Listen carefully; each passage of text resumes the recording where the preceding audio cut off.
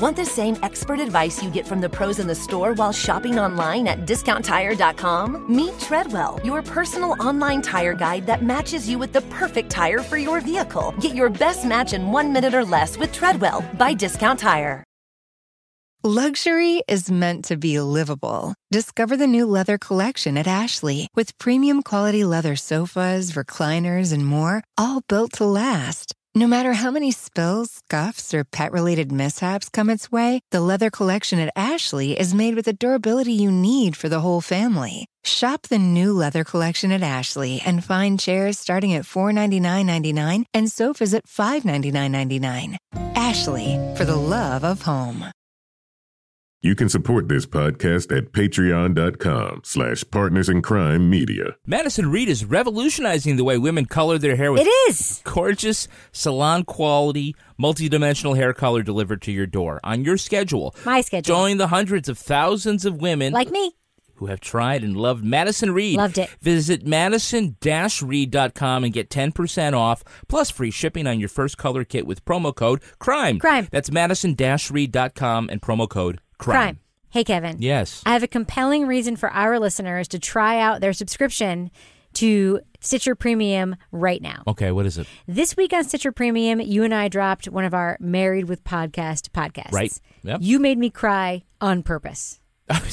Well, you were already crying. Yeah, but you poked the bear. I just twisted the knife a little bit. You did. So if listeners, you want to hear me cry on our amazing advice show. Actually, you can't actually hear her cry. Married with Podcasts. Go to StitcherPremium.com/crime and use the promo code CRIME. At checkout, you'll get a free month of Stitcher Premium. You'll get our exclusive Stitcher Premium show, Married with Podcast, plus additional content and week-early ad-free episodes of These Are Their Stories and HGTV and Me, and tons of other stuff from the real, legit podcasters on Stitcher Premium, like the folks who brought you Missing Richard Simmons and Katie Couric and Mark Maron, Comedy Bang Bang. Yeah, good people besides just us.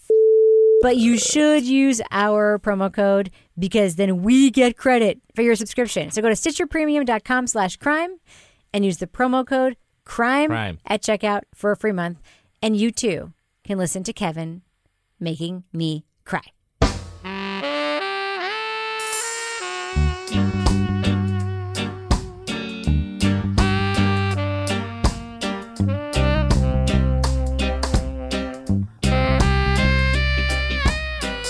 I'm Rebecca Lavoie, and this is Crime Writers On, the podcast about other podcasts and also about true crime, pop culture, journalism. And this week we'll look at the new genre-bending true crime documentary from Netflix called Wormwood. Also, we will revisit Slow Burn, Slate's truly excellent series on the Watergate scandal. So joining me now to get all that done is my true crime co-author, real-life husband, and fellow Married with Podcast podcaster and host of These Are Their Stories, the Law & Order podcast, Kevin Flynn. Hello, Kevin. Hey, Rebecca. Sorry I forgot to crack my beer. There we go. Actually, it's just a soda, but it sounds the same, right? You know what? It would only have been better if you did it in slow motion, like 17 times. Like and we that. had to watch it over and over and over again. I realized at some point I was going to have to crack it and it was going to make that noise. I might as well make it part of the show. That's right. But you could have done it Netflix style, and we could have seen it in flashback, and then in flash forward, and then in flashback again. And then like really slow. That's right. Also with us is journalist, true crime author, licensed private investigator, former defense investigator, and crack local investigative reporter, Laura Bricker. Hello, Laura. Hello. I'm dying to know what I cracked. I haven't cracked much lately. Oh, we'll talk about it in a second. And also with us is the author behind the City Trilogy and our favorite anti-conspiracy theorist, Toby Ball. Hello, Toby. Hello, Rebecca. So, Laura, when I called you a crack investigative reporter, I was talking about the update on the story that you mentioned briefly last week when you were talking about your frozen pipe woes, your interview with the final candidate for superintendent of schools. Your article today in the Seacoast paper of New Hampshire that you write for. What's the name of the paper officially, Laura? Well, it's Seacoast Online, but it covers like 6 local papers. It was a crack investigative story. That final candidate was in fact rejected by Why? I don't know. They only had one candidate. Like that was their choice, and then they rejected him. It was fascinating. It was like watching a train wreck. That's all I can say. it really went off the rails when they said, tell us about a personnel issue that was difficult that you dealt with. And all of a sudden, this like insane, convoluted story about how he was getting in a fight with the school board, who was micromanaging the new principal, and the administrative assistant, who was best friends with the school board chairman, locked him out of his own school. Whoa. And I was sitting in the audience as a reporter, just taking notes. And I was like, stop talking. Stop talking. Stop talking. Why are you telling this story? Just tell them about the disgruntled school nurse and how you resolve that. That's what they're looking for. Oh. Yeah. Yeah. So it was, and I had to wait. I actually had to wait like 2 hours to get the word that he was rejected. So in my sleeping bag coat, I had to sit out on the little bench with the custodians who were cleaning because it was pretty late at night. And yeah. Yeah, well, I'll tell you this, Laura. I came to work this morning in my big statewide newsroom and opened up the wires, and I saw Town of Exeter rejects its only school superintendent candidate. Hey, it could have been worse. You could have been arrested and kicked out for with speaking the up. Byline, Laura Bricker. And I was like, man, that's Really? my co-pod. Yeah, your byline was right on I there, got Laura. picked up. That's hysterical. It was a big story. Congratulations on breaking that big news, Laura. We really appreciate it. Well, it's a hard thing because I was, in fact, the only reporter there. So, somebody had to do it. Yeah. Somebody did have to do it. Toby, how has your week been? Yeah, it's been fine. I don't really there's not been a whole lot going on. Watch some football. Yep. Don't have any, good stories. Did you roll Tide with the Tide, Toby? It's funny because my in-laws and my wife are more Auburn. Yeah. Because they're from Alabama, right? Yeah. So if you're in Alabama, you're either Alabama or Auburn, and they're Auburn. So, We don't know. They couldn't both lose. We don't know. We have no idea what you're talking about. You don't know about Alabama and Auburn? No, not really. It's like Yankees Mets. Right. Yeah, it's kind of like that. Yeah. Like if you don't live there, you really don't care. It's kind of like Yankees, Red Sox, Ohio State, Michigan. Exactly. If we have Twitter followers from Alabama, maybe you could inform Rebecca. Well, we have a little something. We have some news about Studio C, Kevin, right here in our basement. Nice. What is that news? Well, we had a really great Patreon sponsor who sponsored us at the premium level. Very premium the level. Very premium level. And you recall that, and it's Jen. And Jen was really great to us. And so for sponsoring us at that level, she got to name the studio. And it had previously been Square Egg Studio.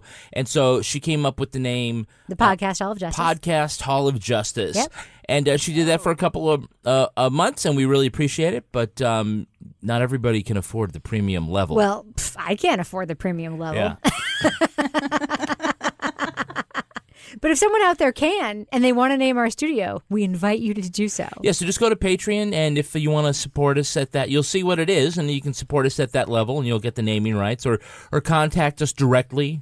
You can email us at crimewriterson@gmail.com. It's less than your car payment. Yeah, there was actually a lot of interest the last time that the naming rights went up. I know. And Jen was first, and so again, thanks, Jen. We love you, and she's still supporting us. Yes. At Patreon, and you don't have to support us at a high level. You can just throw a couple of bucks in the jar every month. We appreciate it really does. that. Actually, honestly, Patreon is what pays the bills around here. It really does.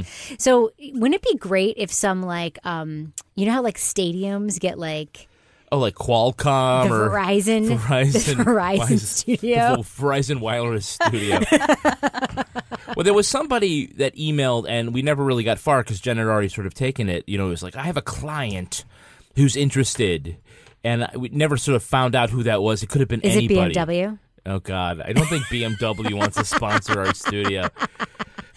But yeah, so anyhow, so think about if you'd like to do that, and if you like us a lot, if you like us a lot, we'll name our studio after you. That's right. And if it's like the John Smith Memorial Studio, sure, we could do that. Sure, if it's named after your cat, the Stampy Memorial Studio, we could do that. So no Nazi names. That's right. No. We're not going to be like the Goebbels studio Goebbels, or whatever. We're not doing that. But we will negotiate with you and name it after the corporate thing of your choice. Yeah. I don't know. There's something fun. I thought Square Egg was great. I thought Podcast Hall of Justice was great. So whatever. All right. Well, I have another programming announcement to make. Yeah. Next week, I'm very excited to say we are going to be talking about the #1 podcast on the podcast charts right now. Mm-hmm. We are going to put aside our preconceptions and put aside our biases, and we are going to review Atlanta Monster, All right. which features an old friend of the show, Payne Lindsay, and his podcasting company. So we'll probably talk about other stuff too, but we are going to be talking about that next week. Right. So there will have been 2 episodes out. I hope so. There's only 1 now, Yeah. so it's not quite enough to review. But we're going to listen to it, guys. We're going to do it, and we're going to talk about it. We're going to, like Okay. George I already Michael. listened to the first one.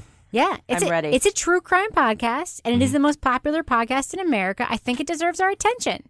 I think so, too. It would be weird if we didn't talk about it. No, I hope it's either really great or really shitty. Because if it's mediocre, it's not fun to talk about. Well, the case is interesting no matter what. Mm-hmm. It really is. All right. Well, I do want to kick off the show by revisiting a podcast we have talked about before, but that continues to really push along and is also, by the way, in like the top 10 podcasts in Is America. it Phoebe's Fall? No, it's not. It is truly, truly great. It is Slow Burn from Slate. This is an historical story of a political nature.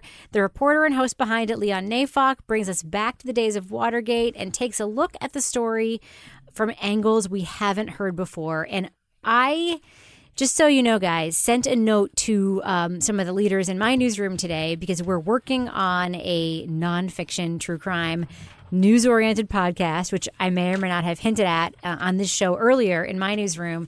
And I sent a link to Slow Burn out saying basically to everyone who's going to be like working on this project, editing it, whatever, listen to Slow Burn. Because I just think that the work that they're doing over there at Slate on Slow Burn is so extraordinary. So I just want to talk about the last couple of episodes. I think we talked about it, 3-4 weeks ago, Yeah. something like that.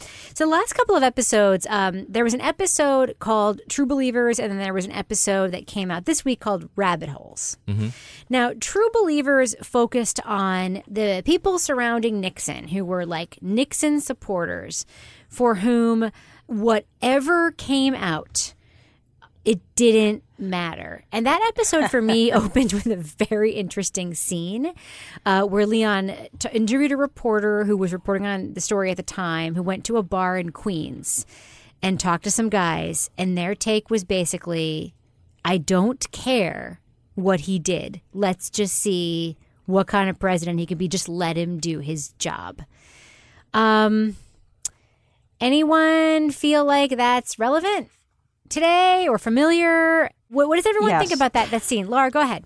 Yeah, I mean, it's hard. I mean, I don't want to get too to it, but I actually wrote a few notes down as I was listening to this one, and one of the ones that I highlighted was the liberals who want to take down the president, and I was like, is this like deja vu? I mean, it's really just crazy, the parallels between what's going on now and what's going on then in terms of the rabid level of support, no matter what happens, which is something we've seen then and we're seeing now.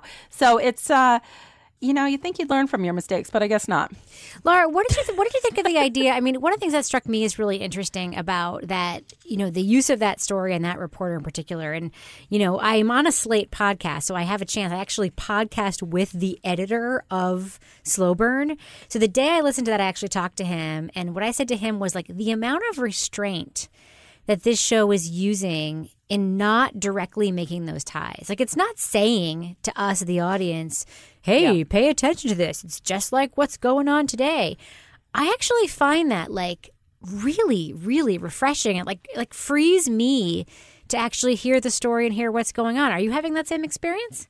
Yeah, I mean, I am impressed that, and I think that it's making it a stronger story because they're telling the story of what happened then. And, certainly if you live now, you can draw some pretty easy comparisons. But the way that they're telling it and that they're not getting caught up in the direct comparisons and they're really focusing on what was happening then, who was involved. I love the couple that was like, they were both investigators and kind of following the progression. Was it Mark and Mindy? Not Mark and Mindy. Mark and Mary. Yeah. And listening to the evolution of this story from when they first got involved with it and her family was upset with her for taking part. And then as more information came out, they were kind of like, yeah, okay, we understand what you're doing. But it's just an incredible story. And it's, for somebody that didn't live during that time period, it's certainly a story that, stands up and is still extremely fascinating and compelling listening to it now. Yeah, so Kevin, that True Believers episode featured a couple of people that we still know, or like in our lifetime knew. And one of the ones that stuck out to me was Fred Thompson. Well, that was sort of his, I don't want to say claim to fame. I guess it was. I mean, that's where he, came onto the national scene, was from Watergate, and then he became an actor, and then he became a politician, and then became an actor again. It's interesting because we have these people that sort of, bounce in and out of the national spotlight and come into this story in different ways. And like you were saying about like how much restraint is used by Leon. I give him a lot of credit because I think in the first episode there was one time he said, well, this is just kind of like today in Trump and blah, blah, blah. And the rest of the time, now, he hasn't overtly done that. He has pointed up a couple of things and just sort of left them there. Like the one was like, imagine if there were a tape that showed exactly what the president did. The president committed a crime. Wouldn't you want to hear that tape? Yeah. But other than that, it really has sort of restrained itself from the very easy punch of Trump bashing. So it isn't that, and it doesn't cloud the story and, all of a sudden make it like super partisan. They do talk about like, what happened when the Republicans got involved, what the Democrats thought. And so it does sort of report on the fact there was a partisan divide in the 70s about Watergate. Right.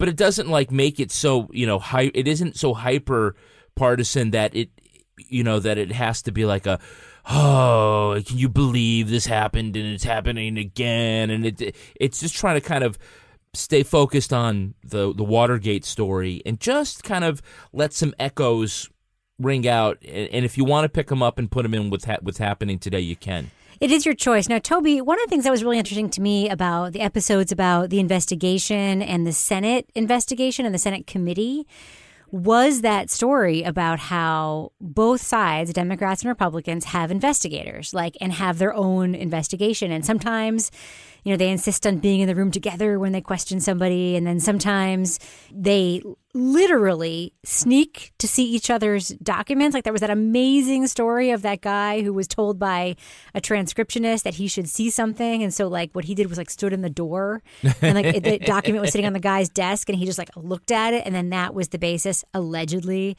for him basically blowing up the whole Watergate thing. And then to this day, this bickering about whether or not he did it or the other guy did it. Who got Alexander Butterfield to say Yeah. So, Toby, what do you think about this look at this political infighting, even when it came to the investigation, in the Senate, that there was also this partisan stuff on in the investigative level? How do you feel like that they're handling this on Slow Burn? Yeah, I mean, I think it's interesting. I don't think that's changed a whole lot. You can certainly watch the news and see that there's sort of parallel tracks going on in these different committees. Most recently, Dianne Feinstein released the testimony of the guy who commissioned the Russian dossier after Charles Grassley had kind of, did he subpoena him? Or I can't remember exactly what he did, but did something mean. Yeah, I mean, I think that's, for better or for worse, the way it's supposed to work, right? Is that each side goes after what its interest is, and hopefully between the two you come to the truth. I mean, I think the problem, of course, is that when it gets heavily partisan, one side is trying to prove guilt and the other one's trying to obfuscate or misdirect. Right. Back then it wasn't quite as clear cut, I guess. It wasn't always, if you're a Republican, you're a conservative. If you're a Democrat, you're a liberal. Mm-hmm. So there's I don't think right now there's any equivalent of Lowell Weicker, who was a liberal Republican from Connecticut. And I was talking to my dad about Wright Patman, who was the focus of the second episode. The segregationist, but right, Democrat. Yeah, and he was just laughing. Texas. He's it was kind of interesting that he was kind of put out as, it sort of hinted that he might be kind of a liberal hero. And he was just Wright Patman was, liberals didn't have any love for that guy. Yeah. He was a segregationist. Yeah. Things seem simpler now. In that, but I don't disagree with that. The camps are drawn. If you're right now, if you're a Republican, you're sort of running interference for Trump, and if you're a Democrat, you're supporting very aggressive, investigations. Right. They're not like the crossovers that there were then, where you'd have Democrats who might be defending Trump, and you might have Republicans who might be more aggressive. Like even the ones who talk aggressive don't actually, vote or support things. So I think it was a little more complicated back then. I agree with you that it was more complicated insofar as that, like when you hear those two guys like sort of arguing through time about who was the one who actually broke through in that interview and like uncovered everything about Watergate, neither one of them was saying that what they found out was wrong. They were just like so quibbling about who found it out. Yeah. Like who figured it out. And that's to me what was interesting is that I didn't hear, like the Republican side saying like, I can't believe that Democrat investigator thinks he did it. He wasn't saying, I can't believe what he thinks he found out. Like, no one is disputing the facts that there was this cover up, which brings us to the latest episode of Slow Burn, which is all about conspiracy theories. Now, Kevin and I, full disclosure, had a little disagreement before this episode about whether or not this was the best one or not. I thought it was. You didn't like it as much? I think lie detectors have been the best one. I loved this Rabbit Holes episode of Slow Burn so much.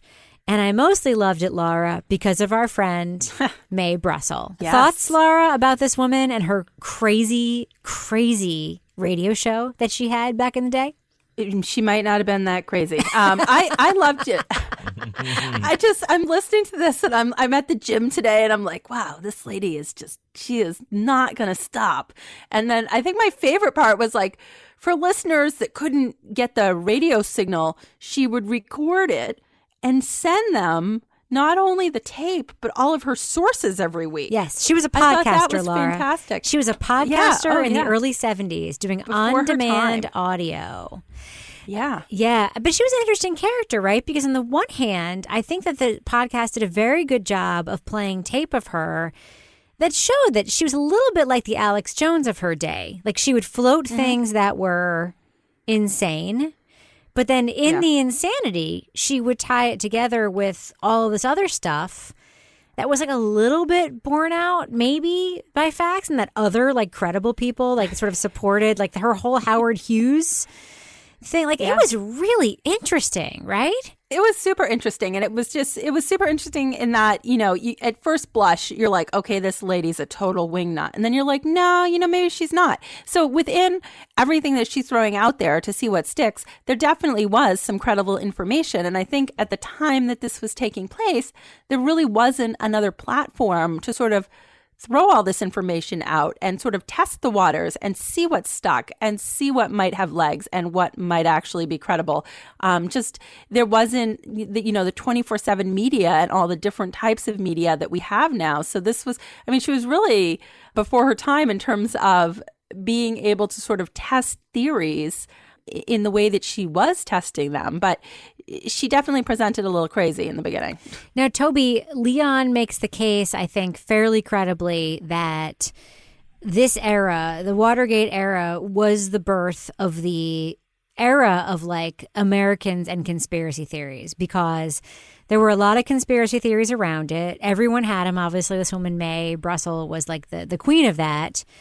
But then as it turns out, what was uncovered was an actual conspiracy.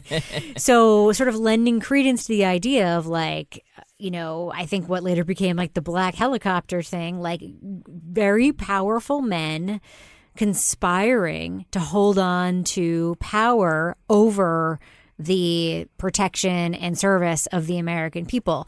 What do you think of this idea that like every conspiracy theory person in America is suddenly like mainstream because of this moment in Watergate? My sense is that the conspiracy stuff probably started with Kennedy, his assassination, and that this was like following in that sort of slipstream. It's like you went from having the president assassinated to Watergate, and it really gets you, concerned about what is going on amongst the political elite, that one can be killed and the other one can have this kind of off the books government, I guess.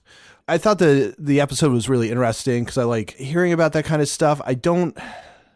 It's bad.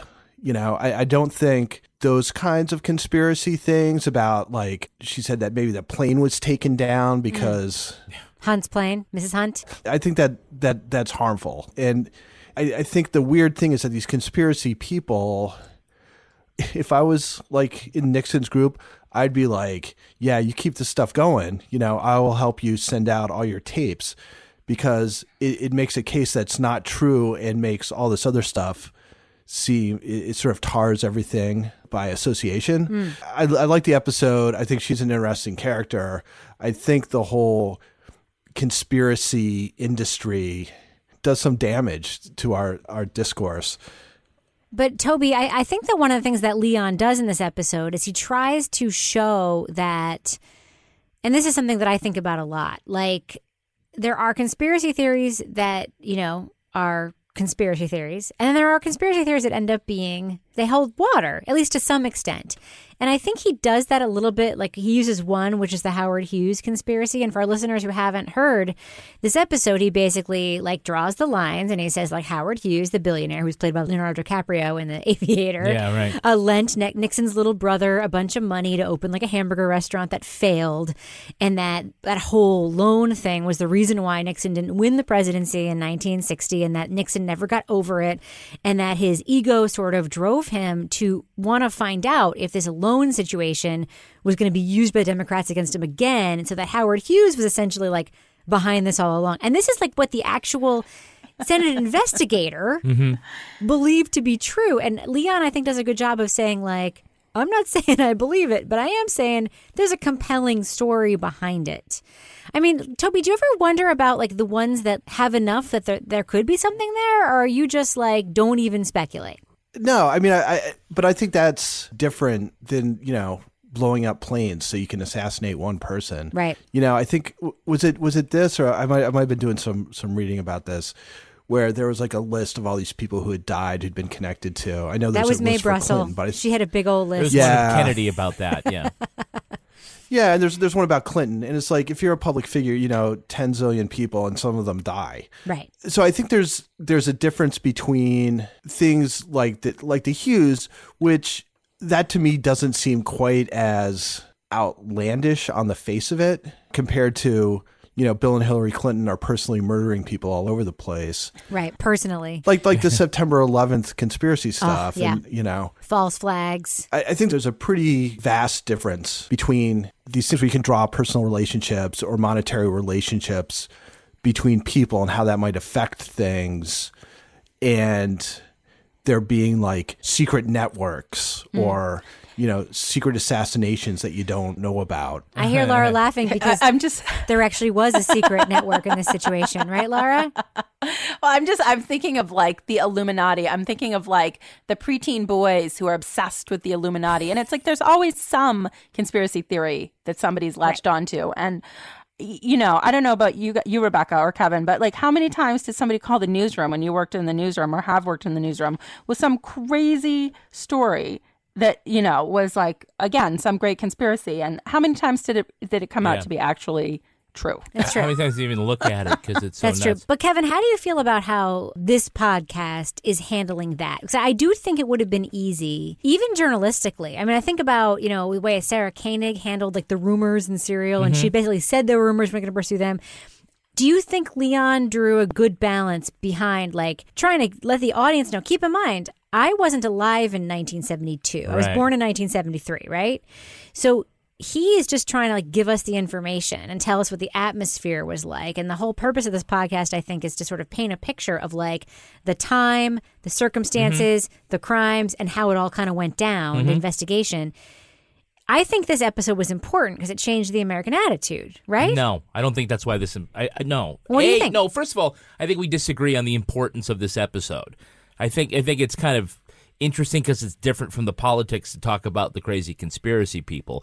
But the only reason it's relevant at all, as he mentions in the end, was that in this case, the conspiracy was true. And so it validates all the other conspiracy theories. But didn't he also say that and it ended up changing people's perception of the reason people go into politics. Exactly. That's what I was going to say. That's why it was important. It turned us into a nation that embraces conspiracy theories. Right. But he did that in the last 10 minutes. And, the other 20 was interesting.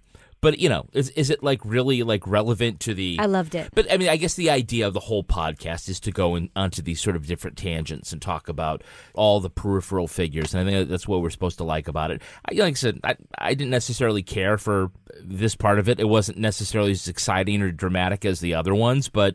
I don't know. It's something about the paranoia rang true with you, Rebecca. No, it wasn't the paranoia. It was the characters around the paranoia. Yeah. That Mae Brussel character to me was super By the way, interesting. is it Mabe Russell? It's Mae or Mae Brussel, which is why her fans were called Brussels sprouts. Yeah, but even if it was Mabe Russell, then I think Brussels it's Mae sprouts. Brussel. Who knows? I guess we could read the notes. You know what I kept thinking about? And please, I know that Kevin is going to start rolling his eyes and calling me nuts here, but like, this is not me telling you what I believe. This is me telling you like my perception of like a story, right? Mm-hmm. So do you guys remember like a month ago, the New York Times came out with that piece about how there is a UFO and there was a UFO investigating project that was spurred by Harry Reid from Nevada and that was actually became a Pentagon project where they were like taking all this UFO footage and actually investigating UFOs and like you have these like astrophysicists and Navy pilots and everyone saying like, no, this is actually important. It's something we should be looking at, right? And all the coverage of it, the New York Times did this like fairly earnest story about it where they basically just said like, they didn't say there were UFOs. They said, this was the project. This is how it was funded. This is who worked on it. And this was the evidence they looked at. And I'm like, okay, this is super interesting because A, secretly, yes, I totally like, I'm a kind of a UFO nut. But B, like, this is a thing that was funded probably for different reasons. It may have been a pork barrel thing. Who knows? But you have a couple of people, namely the pilots and the scientists who are working on it, who are saying like, this is important. This is real. We should look at it. And every single time it was covered on the news, every single time the story was mentioned, they would pan to the studio and like Savannah Guthrie or Lester Holt or Brian Muir or whatever would just start laughing. Like they would pan back from this like very like thing like this was a story and just start laughing. And they'd be like, beam me up, Scotty, or whatever. And all I could think of was like, there is some physicist for whom this is his life's work, who believes this is a thing, who's actually looking at data and video and evidence. No, I'm not saying that there actually are UFOs or not, but it's seen as like a serious case for study, and everyone is just like, whatever. That's because it's unbelievable. Right. Kind of like the unbelievable deals you get with the quality goods and groceries from Thrive Market. I want to talk about price point because, I mean, everybody already knows that Thrive Market is the online healthy eating solution. They've got a great variety of grocery products that are, organic, or you can get gluten-free, or you can filter your searches for products that are low sodium, non-GMO, no pesticides. So you're shopping your value. So they've got a quality selection. But Thrive Market works directly with their providers, so by cutting out that middleman, their prices are low. So they're like 25 to 50% lower than those other health food retailers. So I did some shopping, and I got Bragg Organic salad dressing, the vinaigrette we have? I do, yes. It was 27% cheaper than the corporate warehouse. That's a lot. Yeah. Cholula hot sauce. Oh, my favorite. Gotta have the Cholula. On the eggs. I put Cholula on everything. 35% cheaper. I put Cholula on my toothbrush. Well, they do have toothpaste. I didn't pick any up, but Bona Nature organic spaghetti, 40% cheaper. So now a year subscription to Thrive Market is $59.95. But we're going to give you $60 in free groceries from Thrive. Really? Yeah. Plus, we are? We are. Wow, we're real well, awesome. I mean, we're kind of letting they're going to. We're working give with it to them, Thrive, but yes, yeah, right. But so we are awesome. I talked to Josh. He said, "Okay, we'll hook you up." So it's $60 in free groceries plus 30-day free trial and free shipping. So if you get on and get the subscription, you're already cash positive, like right off the bat. And then you can enjoy buying all the discounted groceries that you want. They're going to ship anywhere in the contiguous U.S., and their shipping is always free on orders over $49. And the best part, at checkout, you can see exactly how much you've saved. And, it'll total it down, and it'll say you saved. Thrive will say, hey, you just saved $80. It's like a game. Yeah. You get to enjoy and really like relish your savings. But here's how they go the next step. And you get great stuff. The next step, Rebecca, is that they tell you, you just saved $80. maybe you want to donate 10% of that to that's charity. awesome. Or maybe half. Or That's now, you don't awesome. have to, right? It shows you like you're already playing with house money, so why not pay it forward? Why not? Put it in your pocket or do something even better with If you it. don't do that, you're a monster. No, I'm just kidding. You can do whatever you want, but it's a great idea. To get $60 of free organic groceries from Thrive Market, plus free shipping and a 30-day trial, go to thrivemarket.com/Crime Writers.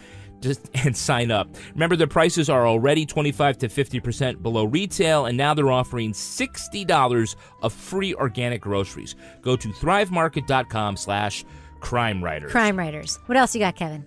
Well, if you want sexy AF hair like my wife, Oh, my God. what you'll do is you'll go and order some hair color from Madison Reed. That's right, Madison Reed. Madison Reed is the company that's revolutionizing the way women color their hair.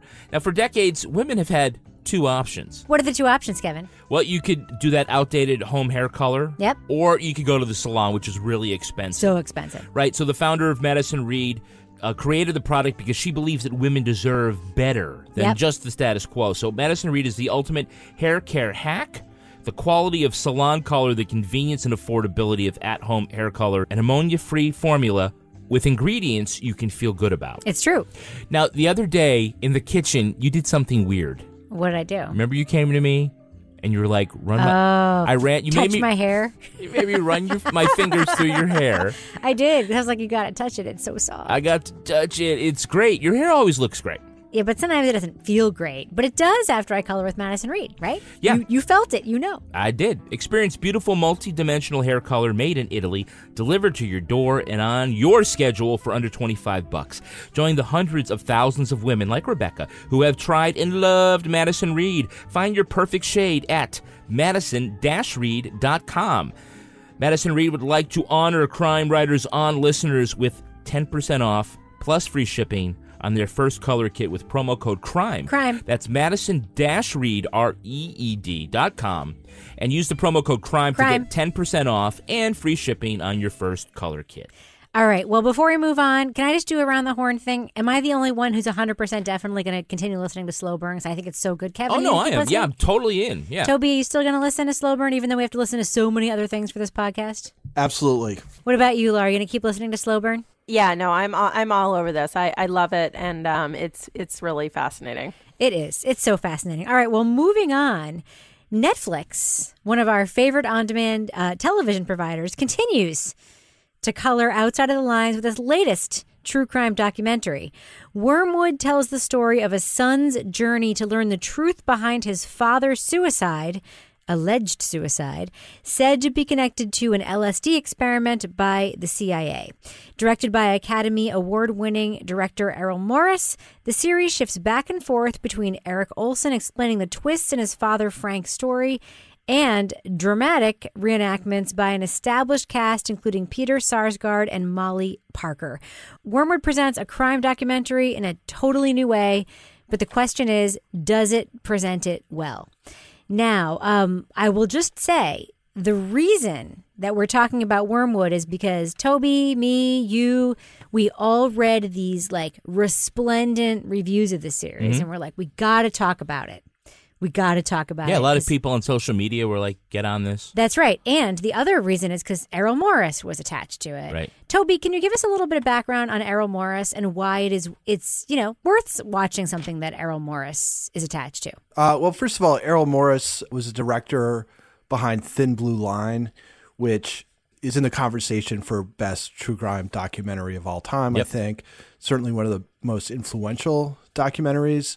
So, you know, he's really established in that way. He's just a very interesting filmmaker, and he does a lot of things to innovate. He did a movie called The Fog of War, which is where he basically interviews Robert McNamara about, Vietnam and World War II and stuff. And because he wanted to have McNamara talk directly to the camera and not in that sort of weird like documentary, like looking slightly off to the side, because you can't have the camera right behind the interviewer. So he set up this thing which was kind of like a teleprompter, but instead of the teleprompter, he'd have his face be projected and talking to him. So the camera would actually be right behind where his face was projected, so that there was this sort of more intimate conversation going on. Essentially, when he makes documentaries, for the most part, they're often sort of comments on documentary filmmaking itself. He interrogates different things that are sometimes sort of passed over or sort of assumed in normal documentaries, like what is an actual fact? What is an interpretation of a fact? How do you take these things that you see, facts, perceptions, whatever, and create like a story or a history from that? And I just say all this because I think that, at least when I was watching it, I had to have that kind of in mind. Part of it is watching the story, and the other thing is, what is Errol Morris, what is he trying to get across about the way we watch documentaries or the way we make documentaries? And so those are kind of the two things that I was looking at when I was watching it. All right, so that is a educated lens through which you saw it. I saw it through a half-educated lens. Like, I know Errol Morris is the guy behind Thin Blue Line, and that's pretty much where I started. But I also watched it through the lens of somebody who watches like a lot of media and a lot of stuff about a lot of interesting stories and a lot of like Netflix stuff in particular. And I don't know. I experienced it a little bit differently. Laura, I just want to come to you for a second. We have a very interesting premise for a story here, right? A CIA legit potential conspiracy that resulted in a man dying that was called one thing and ended up being another thing. That is, can we agree, the interesting basis for a story? Yeah, no, this is a great story. Like, when you hear that this is something that actually happened, you're like, this cannot be real. And the fact that it was covered up for so long. So it's definitely a story that needs to be told. And it's an important story. But I'll let you carry on.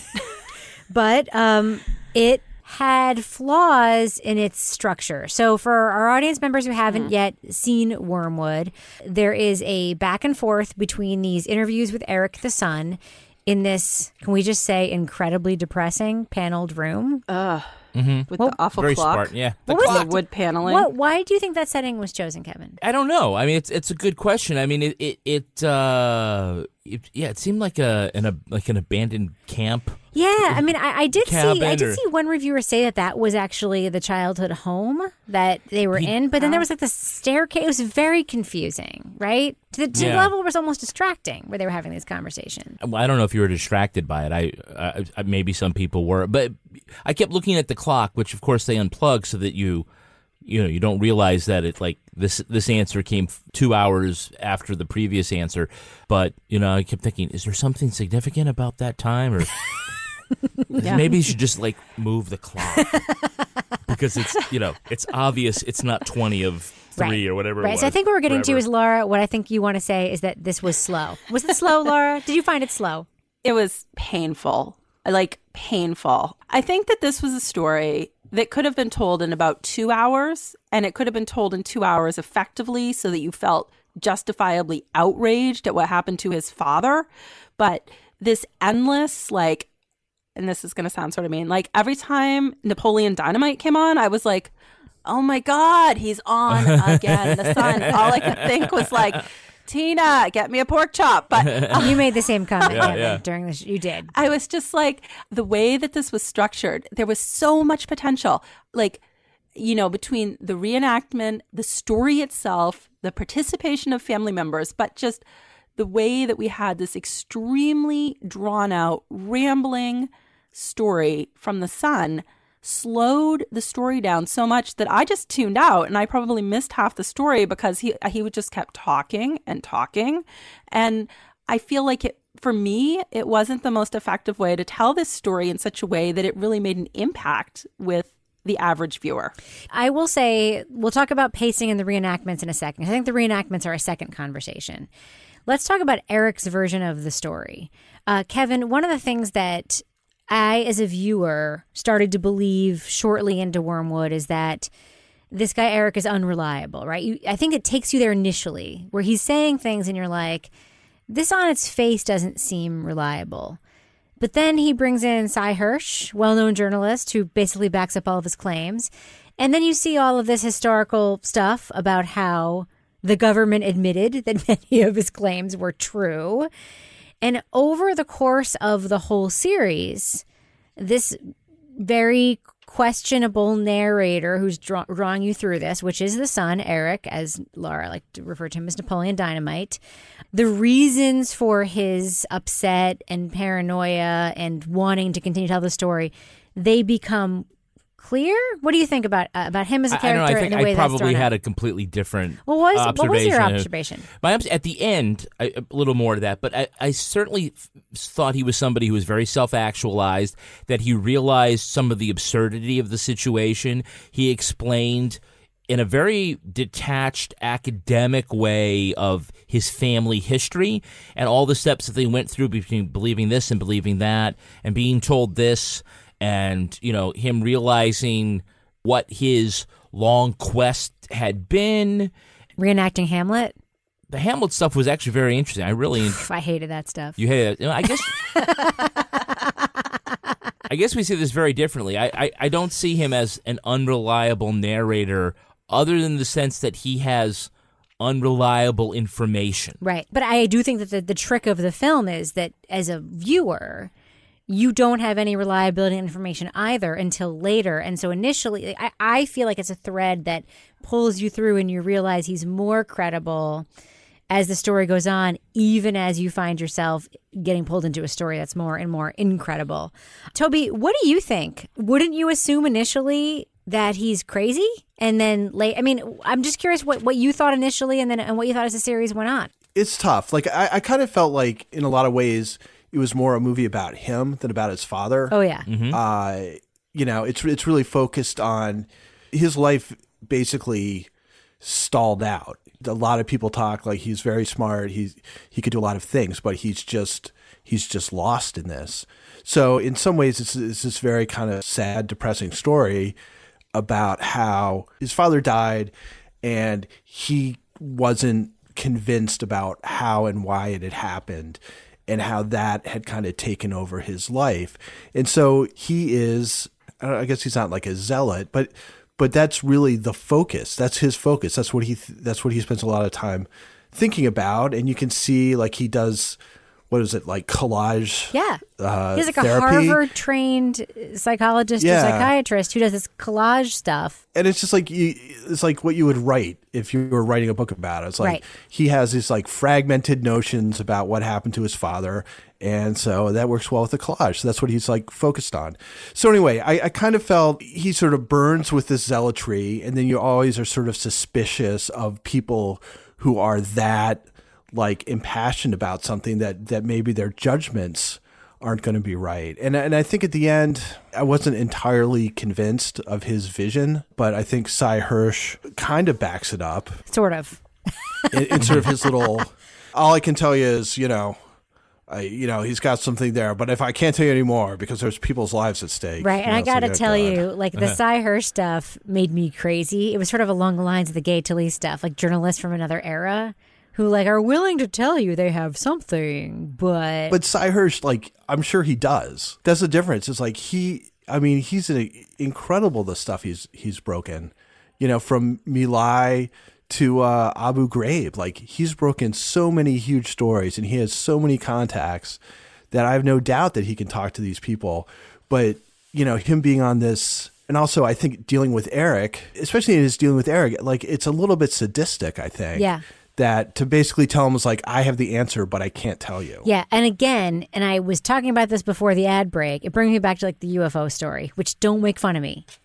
But what if, and I'm not saying it's UFOs. I won't make fun of you. I live in the UFO capital. I know you do. Hampshire, and all I can Okay. think of is when I see like trained, smart people who are like functioning in the world regularly, and they have an idea that most people think is like out there, part of me is like, you know what? What if they're right and the rest of us are just ignoring it because it's funny or ignoring it because it's not whatever?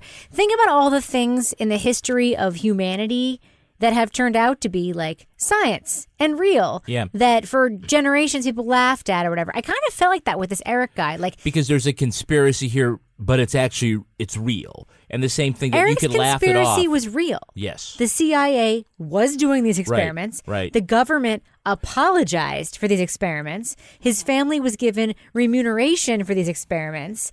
And what haunts him now is what wasn't said how because deep of it this goes. deal, right? The conspiracy is just not just the first level; it goes down another level, Because and as another we know, level. because what was the White House that brought them to the White House and did this whole deal? It was the Nixon White House, right? Mm-hmm. And we know what else was happening. The extent to which that administration, people in it, were willing to go to cover things up, that's kind of the subtext here, right? So let's just take the conspiracy stuff off the table and talk about style. The thing that sets this thing apart is like the Jinx. It tells a real story and then intersperses it with reenactments, except unlike the Jinx, the reenactments are done with named actors and real filmmaking techniques. So we have Molly Parker, who was in Deadwood and who in House of Cards and all these great things. And we have Peter Sarsgaard, who was in The Killing and a million other things. You can look him up if you want. And these very, very, very detailed reenactments, which I'll tip my hand, should have added a lot.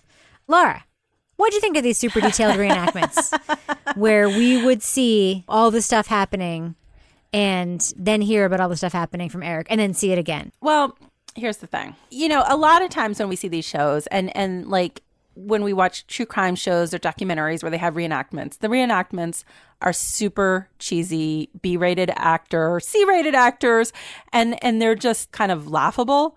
So at first I was like, oh, this is they have things sort of authentic from this time period, and they have actors who are actually actors. And so the actual cinematography was really good, and the actors are really good. But the part for me was that it just didn't flow. It was just kind of disjointed almost, the way that they were introduced. And I didn't really feel like it was progressing the narrative. It was just, and it had potential to work. It just, the way that it was actually used didn't actually move the story along for me. Yeah, I agree. I feel like the reenactments were just showing us exactly what that guy Eric was saying. It wasn't actually showing anything different than what he was saying. And the other thing they did, Toby, and you pointed this out to me, was they tried to show the psychedelic LSD experience in these reenactments. And that didn't work for you, Toby? That was horrible. It's always horrible. Anytime somebody's trying to do, wow, he took LSD and this is what he experienced that I'm going to show you on film, it always sucks. Reefer Madness. So, I mean, there's so many examples, but Easy Rider and, it's just never, it never works. What did you think of the reenactments in general, Toby? I felt like there were too many of them. I mean, I think what he's getting at, and maybe I'm wrong, but that, usually when you see these true crime documentaries, there are these reenactments and often they're out of focus or they're just super general, right? It's two people arguing in a living room and then one hits the other one with a lamp or something like that. And so instead of doing something kind of general like that, it's okay, this is super specific. It's she poured 3 cups of coffee. The martini recipe. Yeah, shaking the gin martini for 5 minutes. Until your hand gets cold. It was like Steve Martin in Dead Men Don't Wear Plaid, where he poured coffee for a whole 2 minutes. But then it's so there was one scene where I was well, where the hell is this coming from? And then they read back this transcript about it, right? Yeah. And so I think it makes it's so specific, you do start to question what if this is based on transcripts or some kind of established quote unquote fact, and how much of this is his sort of vision about the way things may have happened. And I mean, I think that's kind of the point, is to sort of make you think about that stuff, because I think often these visuals, these reenactments kind of blow by and you don't think about them at all. It's just oh, so this is sort of a generic version of what might have happened. And his is none of this stuff is going to be generic. It's up to you to figure out how you want to take it. Yeah. Does that make sense? No, it does. They kind of went what you're saying, and I don't mean to be crude, except that I am, is balls on the wall with the reenactments. We're going to reenact either every single thing that Eric remembers and says or every single thing that's in the documents, and it's up to the viewer to decide, because they do intersperse documents that show so-and-so went to so-and-so's house at a particular time and this is what they said and what happened. They play the tape and then they show the reenactment, and so you as a viewer are left a little bit disoriented by, is what I'm watching actually a reenactment? Yeah, okay, so I'll give points on a couple of areas. One, with the collages. I mean, I think that was sort of an interesting point visually for the filmmaker because he ended up using a lot of collages Right. with documents and whatnot. Lucky for him, there were collages to use. Yes, there were. Actual literal collages. And it got a little weird. I don't know if it was supposed to be helpful, and maybe it was helpful when they started talking about a certain real-life person, and they showed a collage, but it also included the actor who was so you were like, oh, so when you see the guy who played Warren Littlefield in Seinfeld, you know that's a psychologist, right? But I just think that the dramatic reinterpretations, not only did they sort of like not bring anything, I just think they were bad. They were so dull. There was no Boring. action. Yeah, They were nothing boring. happened. Yeah. And like, Molly Parker has like such good face acting, or it's called AKA acting. Okay, acting, right? That it just didn't seem to be utilized in any sort of way. Like, I don't know who directed those scenes, Right. But it just misfired. What was weird to me was that the Molly Parker stuff in particular, she played Eric's mom in the reenactments. But then we saw actual footage of Eric's real they're mom. Dramatic reinterpretations. Right. But then we saw actual footage Yeah. of Eric's real mom, like testifying, like giving press conferences. Yeah. And in real life, she was like a spark plug. And in these reenactments, she was like paint on a canvas. Like, this is when my mom picked up the cup and brought it to her lips. And this is when my mom Had a little mother's little lit helper. a cigarette. Then the guy in the black hat from Deadwood, who's like this, now he's a CIA spook, who's like passing messages on the cocktail napkins. And, I don't know, I just couldn't tell whether they wanted that You to mean be Deadwood or Westworld? I meant Westworld, yeah. Last week he called it Westwood. This week he called it Deadwood. It's Westworld. It's Westworld. I think Black Hat Wormwood's- guy, by the way, has been everywhere. Yeah, he's going to be in I that know. Tupac and Biggie He was just one. he was just like in a Black Mirror episode that he watched. He's everywhere. I can't tell whether it wanted the dramatic stuff wanted to be rooted in fact or whether it wanted to take liberties. Because in some areas it did, in some areas it didn't. But Errol Morris is this, Academy Award-winning director and has found ways to use B-roll and other things to spice up visually instead of just a bunch of, like, talking heads. And in this case, chooses to use, Hollywood. Right. And I don't know if that was credit for, like, doing something different, but Right. I don't know if that really worked. Well, I'll say, to me, some of the most interesting parts of the documentary were when we saw Errol Morris in the documentary talking to people. I really wanted more of that. When we saw Eric sitting in that super depressing, awful paneled room, just talking, just talking with his, like, unbelievably like uninflected voice, right? It was flat, and then the reenactments were also flat, so it was flat. But then sometimes it would pan back and you'd see, oh, there's someone else there, and then you realize, oh my God, that's Errol Morris talking to him. And you see that conversation. Those are moments where like he'd just ask a quick question, like, is that what you really think happened? Or whatever he would say, and it was like that brought it a little bit to life. Like there's a second person here. I liked the Cy Hirsch conversations a lot with him. I feel like those were a little more lively. They could have been a little more help in driving the narrative. There were some very interesting details. I think what happened to the sister, super interesting. And the fact that there's so much film with the sister, like I wanted more of that. I don't know. There's a lot here. I mean, there's an interesting story, an actual real life CIA conspiracy, which, by the way, I say, Toby, to you, screw you into not believing in conspiracy theories, because here's one. A big one. Yeah, in the end, it was just kind of like, I guess Cy Hirsch kind of vouches for him. So it was like, all right, well, I would normally just be like, okay, whatever. But the fact that Cy Hirsch kind of sticks up for him makes me think about it a little more seriously. Right. Now, Kevin, if you suspected that I had been killed in some horrible way, would you dig up my body 20 years later? Yes or no? With my bare hands. All right, That just was checking. the most disturbing part. I don't even know if I want to speak about this. Why not? I'm sorry, but why did we have to know that his penis was still intact? Why? All right, Why? okay, yeah. Why was that included? Why? You're right. That was weird. That was a weird moment. Okay. It was super weird. Carry on. It was super weird. And I will say, if you are watching that episode of Wormwood, close your eyes, ears, nose holes, and mouth during that part, because it is a little bit cringy. All right. Well, I think we have just given our general thoughts. So I think it's time to go around the horn and give Wormwood on Netflix a review.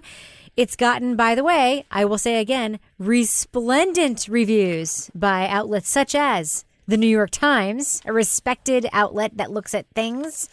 But I think what this panel has to say is probably more important than what the gray lady has to say. So, Laura Bricker, I'm going to start with you. Thumbs up or thumbs down? Would you recommend to our listeners that have not yet checked out Wormwood? Should they? Thumbs up, thumbs down? 3/4 thumb down. So I really wish we had thumb sideways still. Sorry, Patrick. But, I didn't like the way this story was told. And that's why I give it a thumbs down, because it really should have been 2 hours long. It didn't work for me. But at the same time, it's a really important story to be told.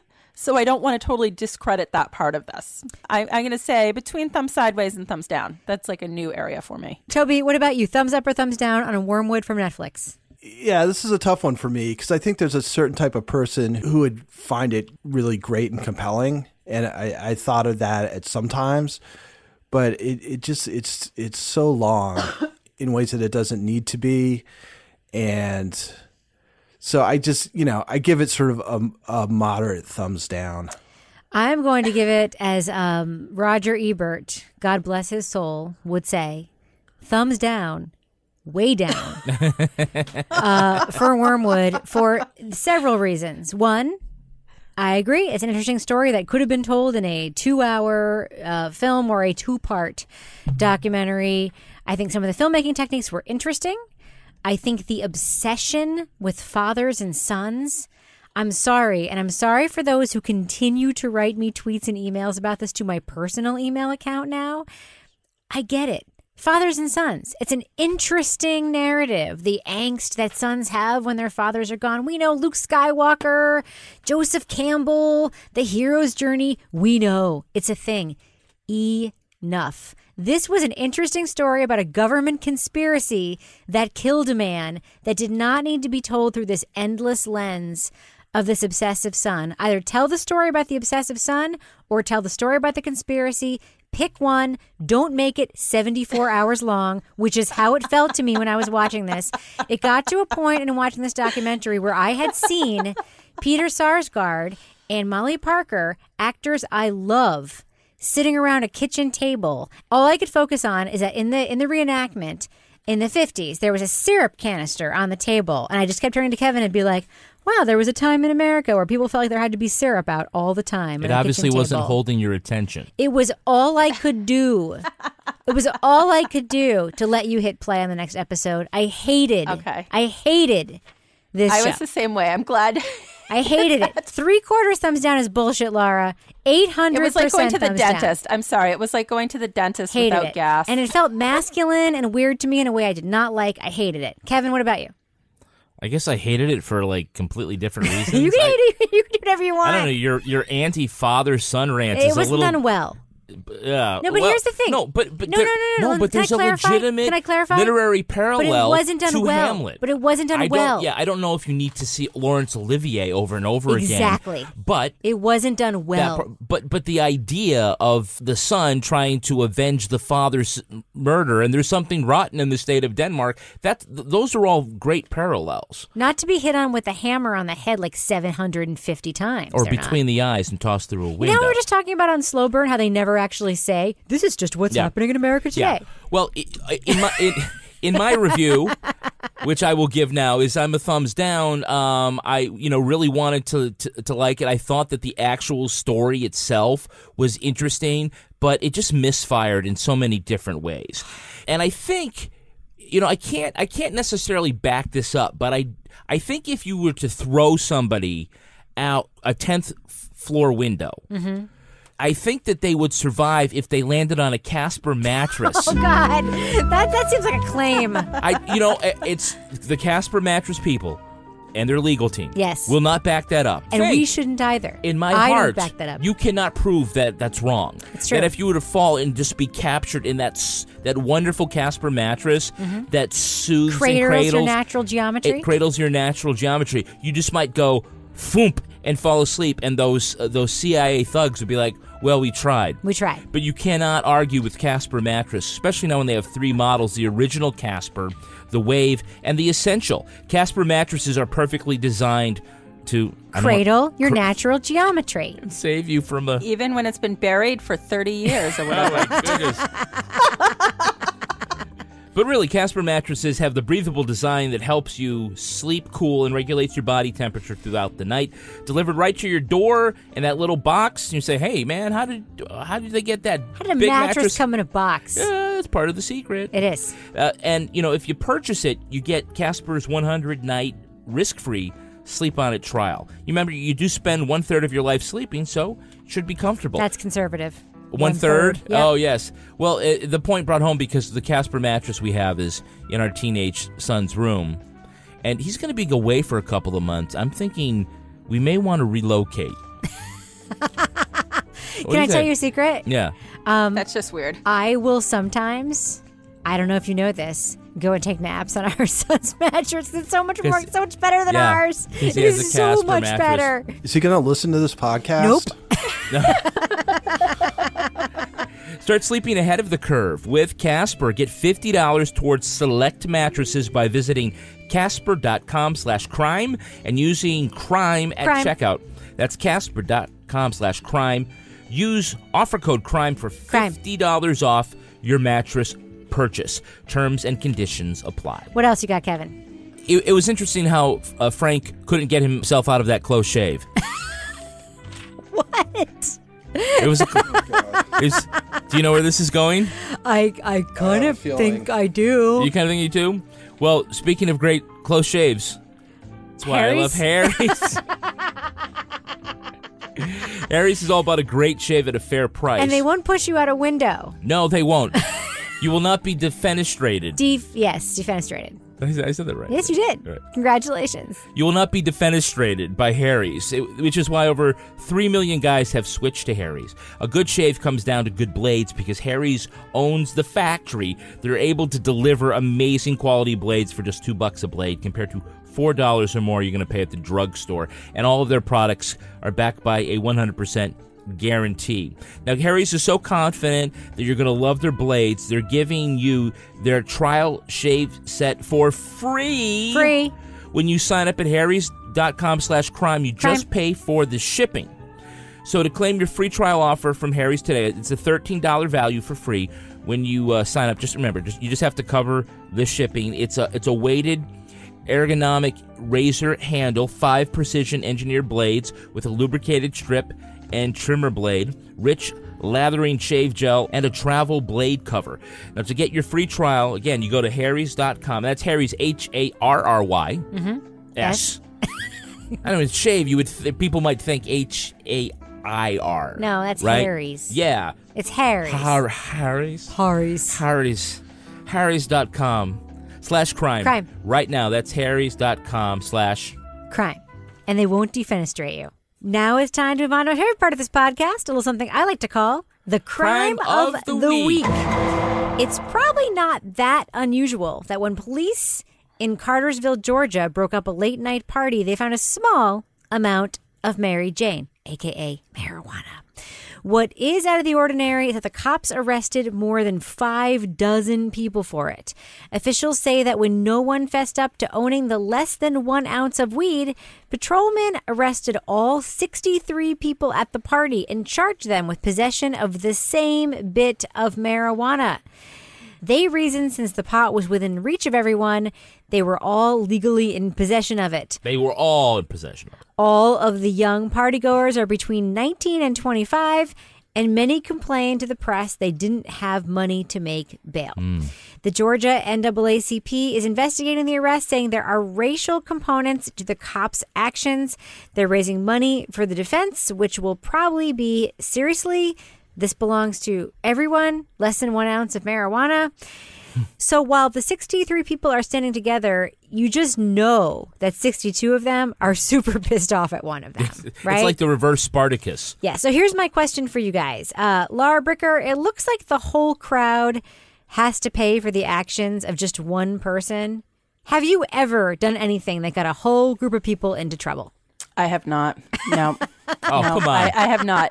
No, I can't think of anything, honestly. I mean, the only time, and I've told this story before, was in college where I got in trouble for the actions of everybody else when I got stuck carrying the backpack full of beer and everybody else got off scot-free. Yeah. This week, I did have a little situation where I got the rest of my family in trouble because of my actions, where after our cold snap, for the last, 2 weeks where it's been so frigid. My car was disgusting, and I was in the car wash. I had managed to get, the new touch-free thing. I had gotten out and taken off my Crime Writers magnet to protect that before I went through.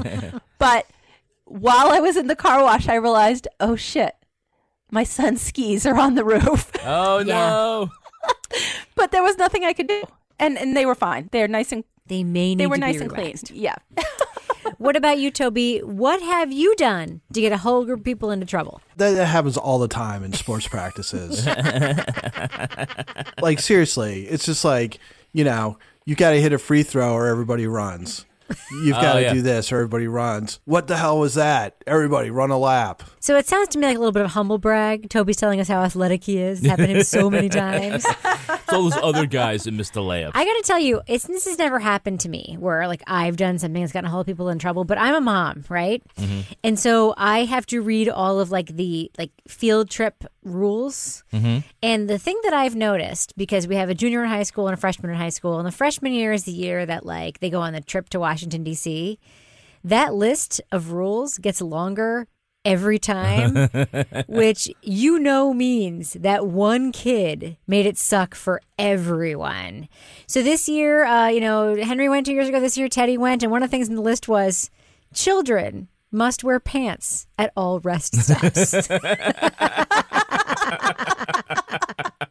So there was that one kid. You just know it. And we have photos, and it's your kid. No, it's his friend. What about you, Kevin? I'm trying to think of it. There were probably a couple of times at work where there was some kitchen infractions that were... Stealing yogurts? Leaving dirty dishes in the sink?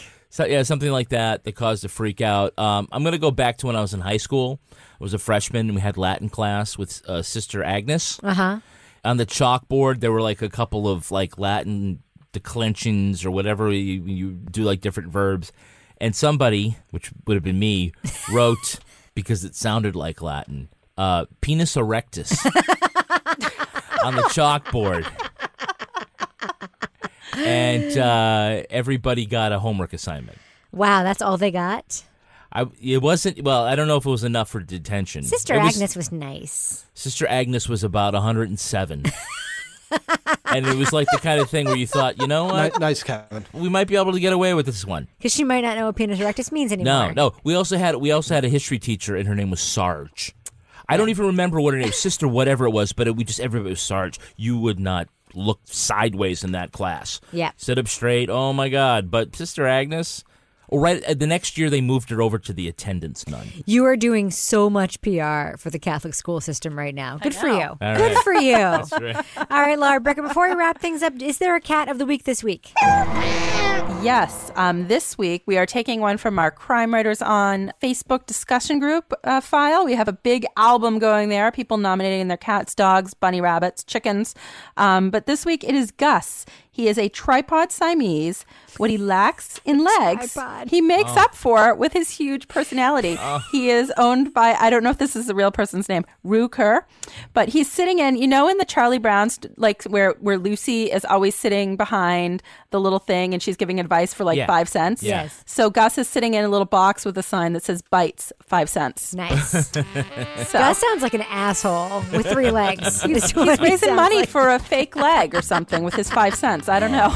All right, Laura Becker, if people want to submit their pets, cats, dogs, iguanas, birds to you for cat/pet of the week, how can they reach you online? At Laura Bricker. And Toby Ball, if athletes of all stripes want to humble brag with you about how they got the whole team in trouble and had to take a lap, how can they find you on Twitter? I'm totally not interested in that shit. All right, if they want to tweet to you about how conspiracy theories are BS unless Cy Hirsch backs them up, how can they reach you online? They can reach you about that stuff at Toby Ball NH. And Kevin Flynn, if listeners want to reach out to you and commiserate about Catholic school experiences, how can they find you? I am at Kevin P. Flynn. And you can find me on Twitter and Instagram at Reb Lavoie. You can also check out my other show, HGTV and Me. You want to check out this week's episode because it's all about ugly Americans on House Hunters International. You can tweet to our show at Crime Writers On, join the fine folks at the official Crime Writers On Facebook discussion group, or leave a comment on our regular old Facebook page.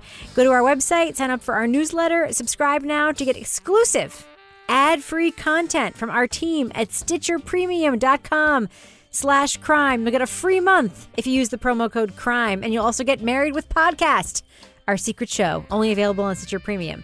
If you love the show or any of our other shows, please tell a really smart social media connected friend about it. And if you haven't already, leave a review on Apple Podcasts. It makes a huge difference. Our theme song was performed by Rocksteady Freddy and the New York Ska Jazz Ensemble. Our show is recorded in the currently known as Studio C, aka the closet in our basement, where we hang all of the creepy collages about our past that we make. On behalf of all the crime writers, thanks so much for listening. We will catch you later. Later.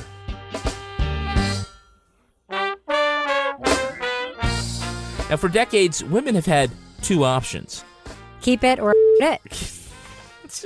Oh, wow.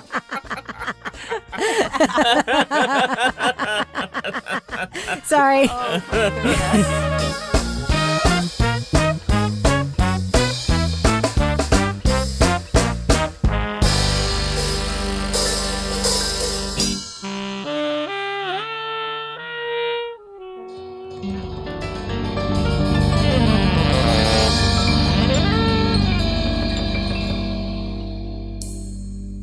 Partners in Crime Media. Kevin, remember when I made you touch my hair in the kitchen? Yes, it was weird. That's because Madison Reed is revolutionizing the way women like me color their hair with That's gorgeous, not what made it weird. salon quality, multi-dimensional hair color delivered to my door on my schedule, and it makes my hair feel so good. Join the hundreds of thousands of women like me who have tried, Touching your hair right now. I can feel it, and who love Madison Reed. Visit madison-reed.com and get 10% off plus free shipping on your first color kit with promo code CRIME. Crime. That's madison-reed.com and promo code Crime. CRIME. Luxury is meant to be livable. Discover the new leather collection at Ashley with premium quality leather sofas, recliners, and more, all built to last. No matter how many spills, scuffs, or pet-related mishaps come its way, the leather collection at Ashley is made with the durability you need for the whole family. Shop the new leather collection at Ashley and find chairs starting at $499.99 and sofas at $599.99. Ashley, for the love of home.